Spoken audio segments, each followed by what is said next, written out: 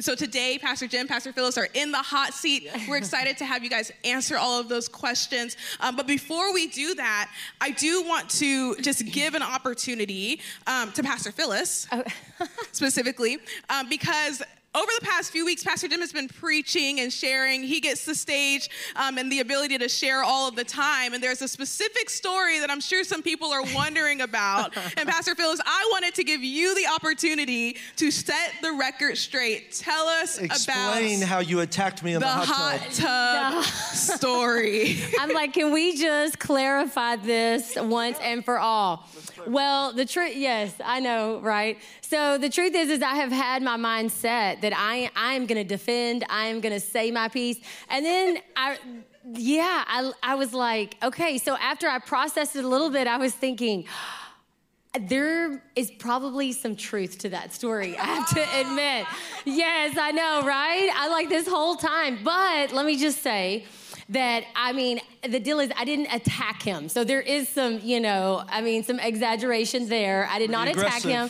I moved over closer to him, and I probably initiated the kiss because at the time, we had previously been intimate in other relationships. And then whenever we decided to get married, we were trying to do it right, and we were not going to kiss until we got married. So that was the deal. And so then I moved closer to him and probably initiated. However, though, I want to say, I thought it was safe. He was a good guy. I thought I was safe, and he was going to tell me no. By a beautiful hottie.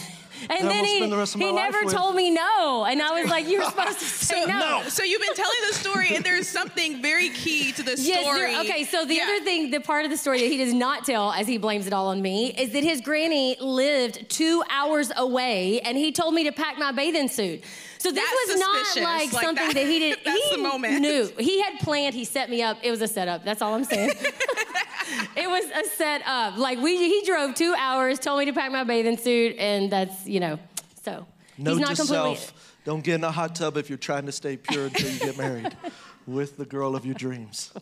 That's great. Right, well, yes. There we go. So, record is set straight. Yes, that is the truth right there. We wanted to let you share. Wanted to make sure it was fair. Well, it's so good. We have so many great questions here today, and so little time is what it feels like. But we're going to try to get through as many as we possibly can.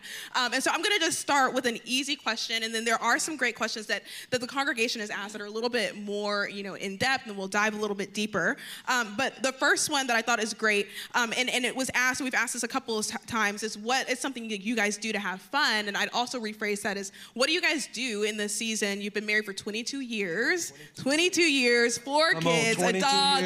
There was a bunny somewhere during the season. Yes. What do you guys do to prioritize each other? How do you guys keep you guys first in your relationship? That's a great question. Because even when you asked about the fun earlier, we answered, Phyllis loves anything outdoors, the beach. I love anything indoors, movies, food, any of that I love. But I think the great part about that is the prioritizing the relationship. And one of the things that we've learned is to really force ourselves to have that date night. That's good. Something that we're doing every week. We get somebody to watch the kids, but we fight for that date night where her and I get to spend some alone quality time. And in certain seasons, it's been harder. There's been times where we hadn't been perfect on it. But I will tell you, the better we are with the consistency of our date night, the healthier our marriage and our relationship is. And then we tend to try to just rotate what we do for fun. I'll go to the same restaurant, order the same thing, and be just as happy as a lark because I know it is good. I don't go out to eat that much.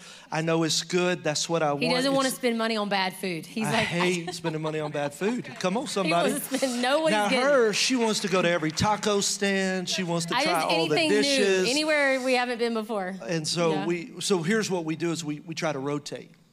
So let's go to the beach tonight. Let's go to she loves the pool, anything like that. And then sometimes I'm like, hey, tonight, can we just veg? I just want to go watch a movie. Come on, somebody. Yes. And so that's where we try to differentiate and then meet each other's need in what it is that recharges that person. I tend to withdraw. I'm around people a lot, so I tend to withdraw is how I get recharged. She'll be around people, and she's like partied all night. She's ready to party again. Yeah. She's full. She's like, come on, somebody. The party just travels with her. And and I think recognizing it and then being okay with it. Saying, look, I don't recharge like you. And then there's what we've had to learn too.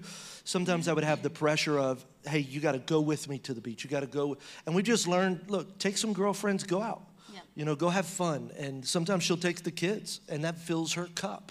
And it's okay that I don't do every single thing all the time with her. And so. Mm-hmm. Yes, we both like sushi. So right now, our favorite kick is we love on our date night to go to Japaneros. Yeah, we love sushi, so. Yeah, that's great. Mm-hmm. That's great. I think earlier you guys talked about even 100% and how a relationship is 100% of both of you. Can you talk a little bit about like withdrawals and deposits and how you invest in your marriage and your relationship on a consistent basis? Yes, I think the question was what is some of the greatest marriage advice that you have gotten? And so I think it was before we had even gotten married. The pastor who we grew up under that married us, Pastor Clark. One of the things that he told us when we were sitting in his office is he looked at Jim and he said, the deal is you're going to always feel like you're giving 100%. And he said, Jim, you're going to always feel like you're giving 100%. And he looked at me and he said, Phyllis, you're going to always feel like you're giving 100%.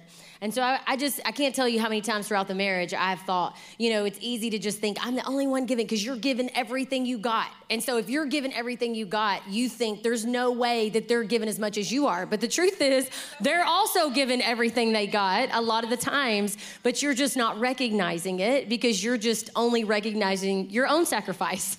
And so anyway, I can't tell you how many times like over the course of the years that has stuck with me and I've thought about that. So it was good. Oh, it's great advice. And that's the only way to make a marriage work. If you think it's 50-50, you're going into it with the wrong mentality. Yeah. It is always 100%, for sure, 100%. 100. And then you fight for the marriage, which is in the middle.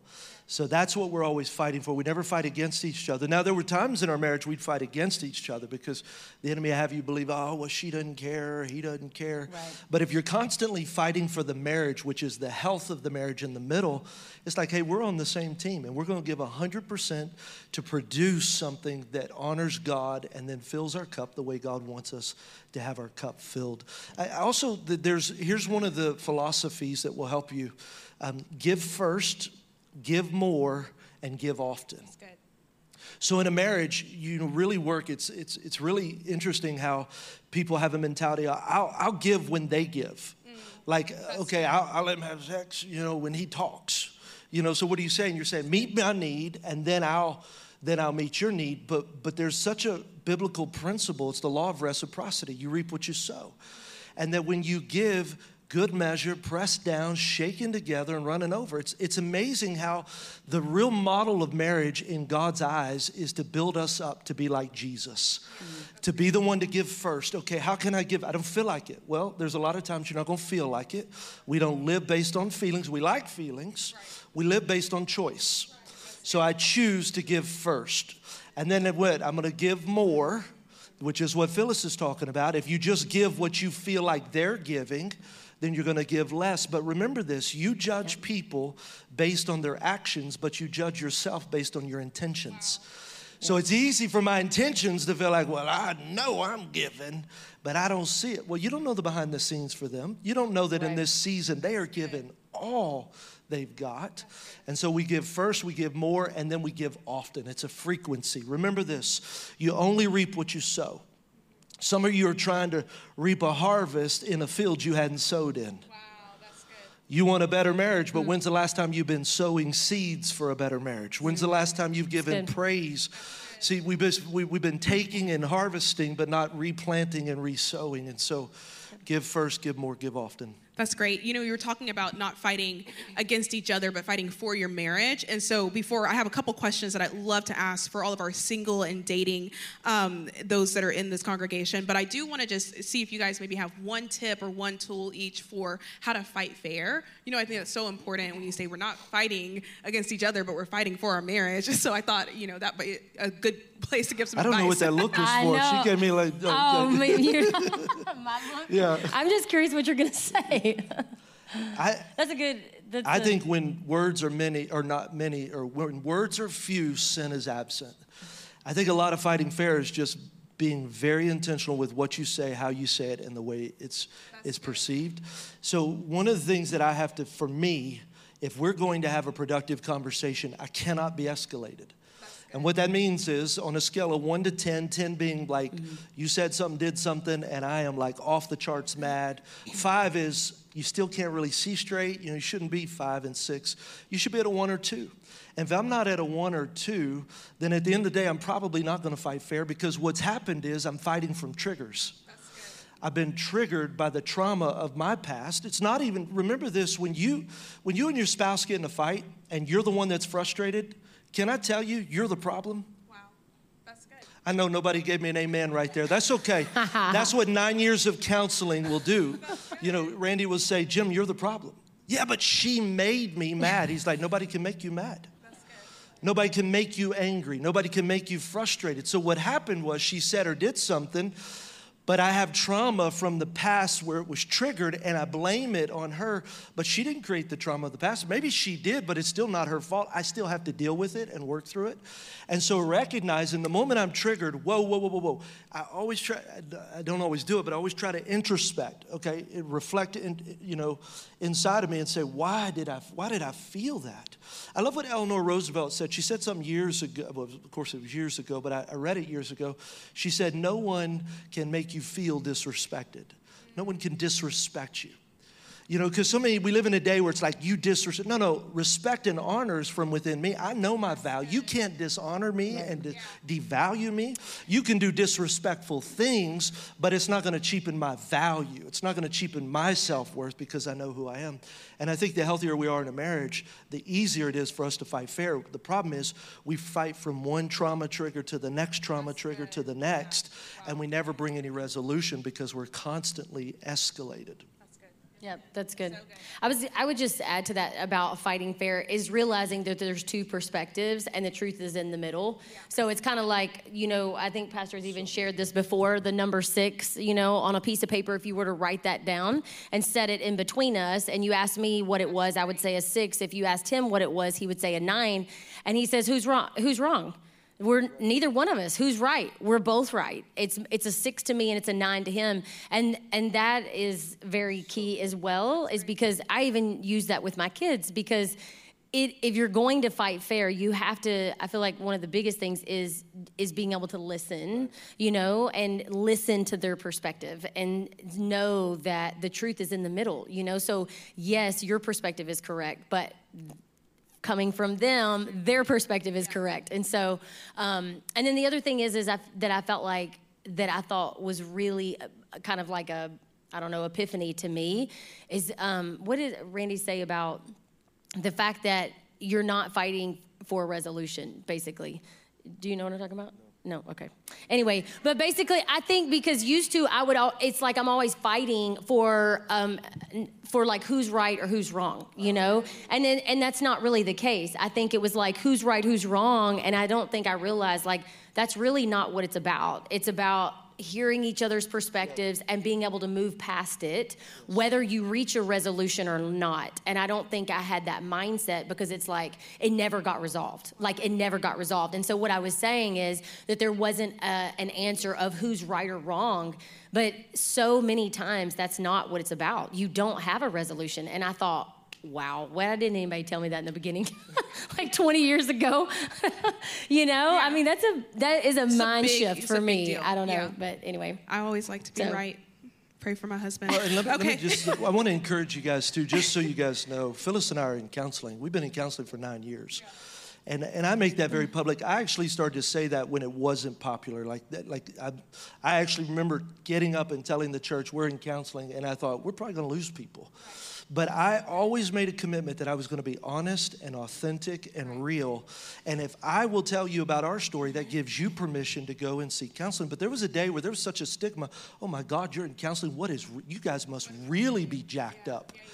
You understand what I'm saying? And here's what I want to encourage you with. Phyllis and I last week, it was Thursday at 1 o'clock. We met with Randy. And at the end of the day, he's like, how you doing? We're good. We're in a good spot. But we still meet with him every single week, because it's really important for you to understand there is not a one-time fix-all. It's like every day things happen. It's good. And so what you're looking for are these minimal course corrections.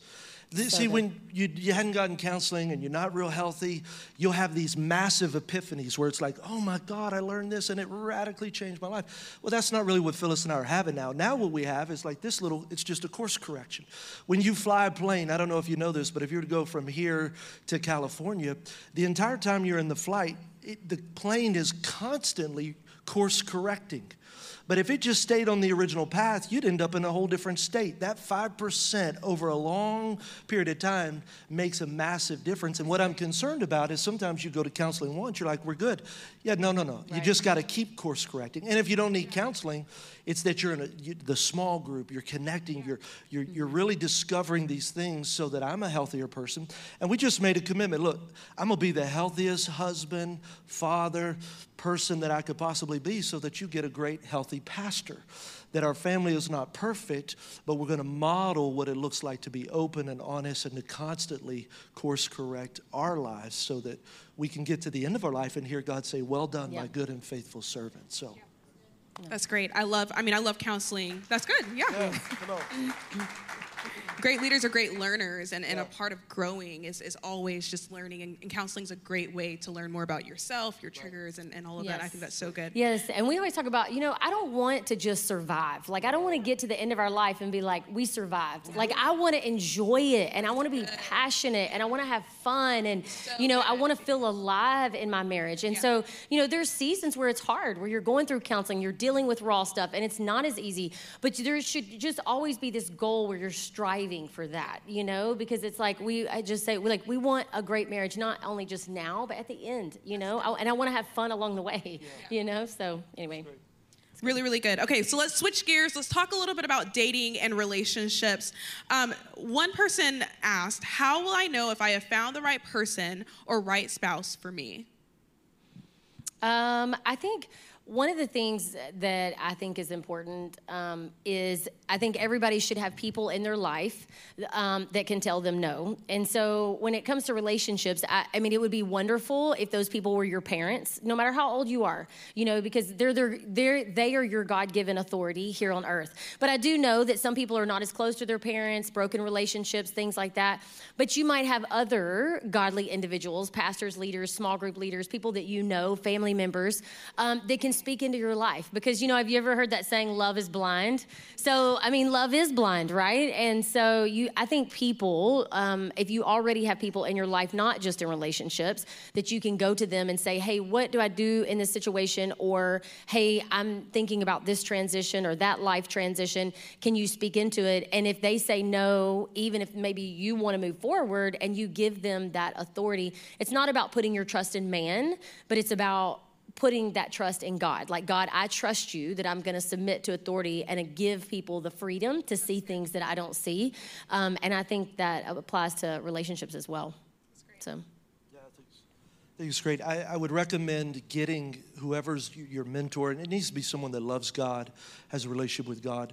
Do it at the beginning. We talked about it. One of the biggest challenges I've had is where someone says, hey, Pastor, I want you to meet so-and-so. We're about to get engaged. I mean, what am I going to say then, right? You're already down the road. You're not really asking my advice. You're asking for my just blessing. And I think in a day and age, you need people around you that can sniff out the imposters. I just feel like there's a lot of guys and a lot of girls, they'll do anything to get you to that altar. And if they're not authentic, if it's not really genuine from inside of them, you're going to have problems. Like tying the knot, getting married, that doesn't end all the problems. That's where the commitment comes in. That's where when I need to know that who I married is the real deal. And just trusting people to really be able to say, hey, I don't think that person's right. The worst thing you could have is, man, I'd introduce them to my parents. My parents will hate them. Well, that's a massive red flag. Why would you ever date someone who your parents would hate if your parents want the best for you? You know what I'm saying? But then here's what happened. You end up marrying them. You know, and it's like now, it's like, man, I wish, well, you didn't bring people into the process before, and now you're going to struggle through the marriage now, you know. Not that God can't redeem it and do all that, it's great. Yeah. But just, you know, with our kids, we have been very vocal. We want to be involved from day one. Yeah. Whatever relationship transpires, we want to be involved with it and have the permission to speak into that. That's really, really great. Another person asked, is it okay for us to live together if we'll probably get married one day? No, just no. We know that answer, and we hate to even have to say it, but the truth is, you know, and if you're living together now and you're just finding out the truth of God's word, here's all I say, just fix it, get married. Get married or move out and then do it right. You know, we've had people come to church and say, I feel convicted. They move out, they date, they get married, they do it right. I believe God honors that. But here's what I would tell you, you can't test drive intimacy. We don't test drive it. The Song of Psalms, put it up. There's this Solomon, the wisest man who ever lived. He says, promise me, O women of Jerusalem, not awaken love before it's time and before it's right. And that's all that living together. I had a couple say, hey, we're going to live together, but we're not going to have sex. I'm like, wow, bro, you're way better than me. I mean, I don't even know. That's like Superman stuff. Even if you told me you didn't, I wouldn't believe you. That's why the Bible says flee from the appearance of evil, right? It's like we've got to honor the marriage bed, you know, abstain. Look, 1 Thessalonians 5:22 says abstain from all appearance of evil. And as a believer, we just want to abstain from it and make sure we do it right. And then and don't believe the lie. The only way they're going to marry you is if they test drive intimacy. No, true love waits. And I'm telling you that for a fact. And here's what I told the other services, and I think it's important for you to know. If they don't have the discipline to fight for purity and to fight to do it right and the tenacity to do it, how many know you don't just develop discipline because you get married? If you don't develop that beforehand, you're going to fight for purity in your marriage. Just because you get married doesn't mean you stop fighting for purity. Right. I mean, there's porn, there's affairs, there's all kinds of things that would try to come in and attack your marriage. But if you've done it right, you've been disciplining yourself. You're developing the character of, hey, we fight for the purity of this marriage. And I want to be with someone that is willing to fight for it, even if she kisses me in a hot tub aggressively. We're back to that. We still fought for it, though. Yes. Hey, and even speaking of, before that moment, she had an apartment. I would actually go over to her apartment, little small one bedroom. After we kissed in the hot tub, we wouldn't even go into her apartment. We'd sit outside on the porch just because we were alone. And I know myself, man, you know, I'm fighting for purity. And this beautiful girl here, she attacks me again. It's over. But it was really a beautiful thing because the struggle is there, but we were truly trying to fight for it. And to God be the glory, you know, we made it. I think just to talk a little bit more about purity for students, and I think it's not just fighting for purity maybe for students and kids, but also for your adults and people who have maybe been divorced, you know, who are single, dating. Why is it so important to fight for purity? You know, I think you talk about how there's a huge difference between religion and relationship and how love should drive us to obedience, and I'd love to hear, you know, you guys talk a little bit more about that. Yeah, purity is actually worship. We honor God with our bodies. Our bodies are the temple of the Holy Spirit. And so when we stay pure, it's a form of worship. Is not just raising your hands in a song service. Worship is the way you live your life. It's what you do. It's what you say. It's the interactions that you have. And so as a believer, what happened was you said, Jesus, my life was a mess. I surrender it to you. I need you to save me. Because apart from Jesus, we were all dying and going to hell. And so we're dying, going to hell. We give our life to Jesus by surrendering our life to him. Well, now our act of worship is to live our life for him. And we do that through those pure relationships that we have. And so I said some in the first or second service, so many people are trying to fight against, sexual immorality, pornography, all the temptation. What you got to be careful of is that you're not focused on the negative. You don't have to fight against sin. You just have to fall in love with Jesus. That's good. That's so good. Does that make sense? Because if you keep trying to fight sin, it's like I said, push this button in the center, and it says, I say, don't touch it, don't push it. What are you going to do? You don't want to touch it. You don't want to push it. Well, that's what some of you are doing. Like, don't look at porn. Don't do this. Don't do this. Don't have. No. Fall in love with Jesus. Yes. It's a love. That's right. It's a love issue, not a sin issue. Same thing with Phyllis. You know, we really have, our marriage, it just continues to blossom, and we have had tough seasons. We're not in one now, and it's amazing. It's like you fall more in love. She is my best friend. We have discovered new things, and we're having more fun than ever before. Look, I don't care who comes up. I don't even care what you wear. You're not tempting me away from this hottie right here. I love Phyllis, and ain't none of you can take care of me like Phyllis. Like, she knows the ins and outs of my life and my heart. And what I've learned is all I have to do is just keep watering this grass. Some of you think the grass is greener out there. No, it's green where I water it. I'm giving first. I'm giving more. I'm giving often. And then this love is cultivated, which is where you end up at the end of your life where you can't even believe, how could I love you more, but I do.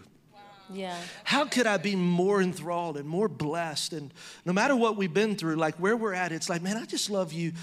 I told my kids, Addison, they got to be careful. They picked up Phyllis's phone and get on her text. I'm like, girls, that's dangerous. On the phone. We flirt all the time on the phone. She's like, what did you say to Dad? I said, get out of my text. Get out of my text. You better watch it. I said, leave me alone. Give me my phone back. But isn't that how it should be? But here's the key. I'm not trying to say, well, don't have an affair. Don't do that. I just fall in love with this girl right here and just give her more of my heart. And that's how we keep ourselves pure and holy before God.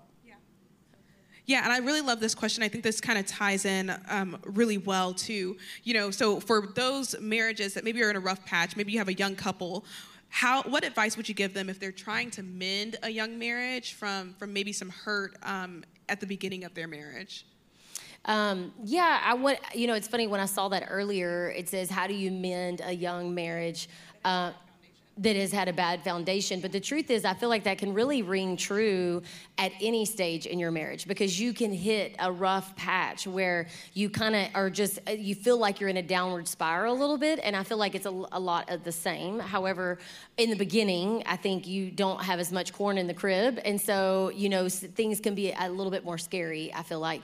But I just think, for one, there has to be forgiveness, that's number one, and I feel like we forgive because God forgives us, right? We don't really, we're asking God to forgive us of our sins, and we accept that, but then yet we feel like we have the right to either forgive or not forgive, and that's tough. It's tough. In our human nature, that is sometimes very difficult. But I feel like there also, one of the things that I have found is that you can work on your marriage or work on your relationship at different times. And sometimes that's helpful. Like, sometimes it's helpful for me to be the crazy one and him to be the strong one, or then vice versa, because you need each other. I feel like God designs it a little bit that way sometimes. But then on the flip side, I feel like sometimes you want to be working on it together, but you're not. You feel like God's dealing with you. Okay, I'm going to forgive him. I'm going to be strong. And then he does something, that you are not really, he just does something and responds wrongly. And so you're like, well, he doesn't care. He's not appreciative of my whatever. And then vice versa. And so I think at some point you have to draw a line in the sand. And I think, because I say that about other marriages, because I feel like Randy, the counselor we have now, has really helped us. And he talked to us a little bit about building altars. And so because of the rough patch that we had been through, it was like, though we automatically went to the negative. So if we were in an argument, or we were trying to have fun, or we were it's like it's like these bad habits almost, and you fear those bad habits, like we're just going to go there. And so he really helped us in the counseling, which was really good, to celebrate. Like, there were moments where he's like, do you realize what you just said? Do you realize what you just did? He goes, like, we just need to celebrate. And there were moments where he would not even counsel us. He would say, I'm not going to talk about anything. We're not going to work through anything. Like, we are going to celebrate. We spent an hour celebrating each other. And I was like, hold up, I thought I'm paying your bill. He's like, no, we ain't good. We are celebrating. Yes, and would not move on for anything to work on, because he said, we're building altars. We're building new altars, because so many times you don't stop long enough to recognize and celebrate yourself or your spouse, you know? And so we just rush through it. And so I do feel like forgiveness is one, but communicating too, so that you can say, hey, we're gonna build new altars. We're gonna celebrate where we've come from. We're gonna draw a line in the sand, and this is what we're gonna do moving forward, so that you have a place to go back to that's not the negative. Like, this is what we're gonna do now. You know, so. Well, and just a couple of practical things. You know, you need to pray together. You need to read the Bible together. You need to do devotionals together. I would encourage you, if you're trying to rebuild a new foundation, come to church every week. You know, I am such a proponent of half the battle is just showing up. You'd be amazed at how your marriage and your family would be if we would just be consistently at church. Every week I'm in this place, God is speaking to me, to my family. Get involved in a small group. Find someone that can help mentor you in your marriage. And it really is about learning from others. I always want to learn from someone else. I don't need to go through it. You know, I'm smart enough to know I don't want to go through every pain in life. I want to learn from some other people's pain. Come on. Right. And so small groups, when we launch in September 11th, I just encourage you, if you're building a new foundation, get in a marriage small group and really make that a priority. And so because here's the truth, there's a transformation. Renewing your mind. It only comes when you're around new people. You're learning new things in the Word, and you're discovering for yourself. And there's so many resources. I mean, there's the Family Life Weekend to Remember conferences that they usually hold them around Houston and things like that. And then the marriage podcast, there's a Married Life Today podcast that's really, really good. I feel like there was, with... Well, which one? No, you're right. Evans? Jimmy Evans, yes. With Jimmy Evans. I feel like there's just a lot of great resources. Yeah. That's great. So. That's great. Well, as we wrap up today, I'd love to just hear, allow you guys to just give some closing thoughts, anything that you'd love for the congregation to hear. And then, of course, we want you to pray over us and just as we continue to close this series on relationships. I'll just go ahead and say, I said this, in the previous services because I felt like the Holy Spirit spoke it. You just really put it on my heart, is to share about self-care. And so that question didn't necessarily pop up this service. But I feel like as Pastor Jim and I have grown in our marriage, one of the things that we've grown in is not just on how to, fight fair or how I can fix this better, but it's also the self-care and how to take care of myself better. And so I felt like even in the fight fair, one of the things that Randy has really, that I thought also was powerful, is like self-validation. Saying like, I know I don't have to get triggered and I don't have to get upset because I know that it's not like I know I was right, but it's like, I know my heart was right. I know my heart was right. I know I'm a good wife. I don't have anything to prove. And so then I can come at him because I have validated myself, whether he agrees or not, that I'm not looking for that validation from him. I know my heart. I know my God. And I'm good. And then I can come to him and say, okay, and relate to him on a different level than if I'm escalated because I'm trying to get him to agree with me or I'm trying to prove to him that I am right or my heart is right or my perspective. Does that make sense? That's great. So awesome. Anyway. Yeah, probably my last thing to say, if I have such a passion for our young people. I just want to encourage us as a church, and I want to speak to the young people. We know you live in a different age. I mean, you've been exposed to things at such a young age that most people in this room would never even understand. And you're in a society that really, there are no morals. It's whatever feels good, do it. If you're trying to be pure, are the odd man out. You're like this crazy breed, and people will say you're irrelevant. People will say it doesn't matter. Right. And I just want you to know it does matter. And I want you to know that you're not irrelevant. And I want you to know that you got a church that loves you. And that your pastor loves you, and these parents love you, and these moms and dads, and even young adults. Listen, we want to help you fight for purity. And when you make a mistake, you don't have to run away in shame. Look, ain't nobody here judging you. We're just proud that you're fighting for purity, that you're trying to do it different. And I want to encourage us to become coaches and advocates not adversaries, not people that make accusation like, oh my God, did you see? No. I want to coach my kids. And so one of the things that we find is that a lot of times parents, when they're teenagers, they will try to parent them out of season. You'll try to be an authoritarian. No, authoritarian was back there. Now, as a teenager, as a parent, as adults, we're to be their coaches. Think about it. They're driving. Caden is driving. Carson and them are up at school. You can't tell them what to do. They're going to do whatever's inside of them. But what I can do, and this is what my greatest desire is that we would posture ourselves as coaches. You know, if you've ever played sports, and I know, Coach, you're down here on the front row, you'd have a great relationship with your coach because it's not quite like your mom, like your dad, but you could tell them things and they're cheering you on. And there comes a point in this church where I want you to know, young people, if you make a mistake, come to us. Let us help you build some accountability. Let us walk you through any consequences. You don't have to run away in shame from the church. You got a church that loves you. And if there's consequences, here's what we're going to do. We're going to embrace you, and we're going to experience those consequences together and say, hey, we're going to figure this thing out. And we're going to be a church that is tri-generational with the older generation, the middle generation, young generation, and we're all just fighting for purity. And if we make mistakes, it's like, hey, we're going to pick you back up, dust off your knees. Let's keep going. We're going to glorify God in our relationships. That's my passion. So.